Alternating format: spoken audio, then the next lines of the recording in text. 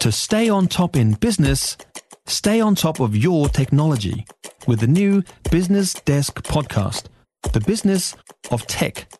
Listen on iHeartRadio or wherever you get your podcasts. Fast news, fresh takes. First, it's Early Edition with Kate Hawkesby, News Talk ZB. It is 5:14. Well, there's a big push for us to get more needles in our arms. This month, officials are trying to get as many people to get their boosters as possible. Now, of course, there's also the flu jab.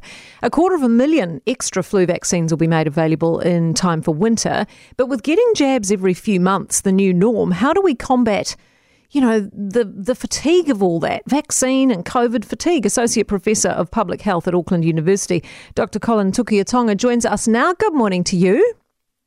Oh, good morning, Kate. What do you make of this? I mean, it's taken a mighty effort to get Kiwis to get the COVID jab. Now we're being told we need to get another jab. Is vaccine fatigue, do you think, a real thing?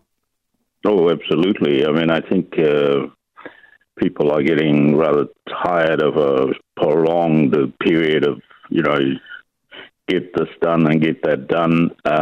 We've just been on trying to get people to get their boosters, which I think is really important in respect of Omicron and COVID-19. And then, of course, now we're going to have to communicate as best we can with people that with winter coming, they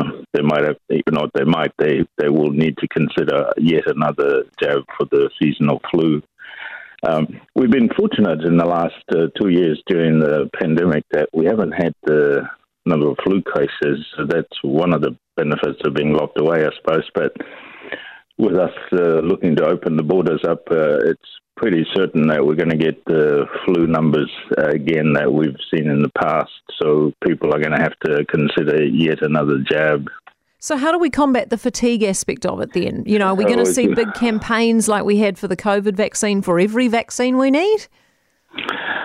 Well, I think with great difficulty, people are already tired of people asking, do I have to get another COVID-19 jab every 3 months, for example? It seems unlikely, but they're the kinds of things that people are wondering about. And so, yes, indeed, I think we have a pretty tough job. The ministry is speaking about giving the jabs at the same time, so that might help. But without a doubt, we're going to have to be creative and think about how we communicate best with people.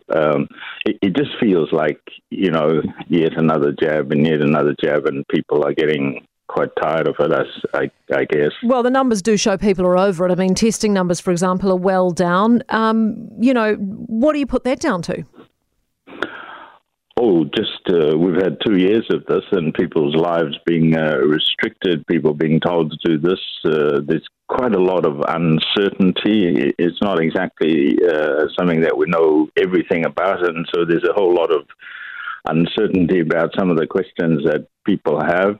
And you're right. In August last year, we did some 40,000 odd tests a day, and it's now less than half of that. So that tells me that people are getting pretty tired of all the intervention that's going on in their daily lives.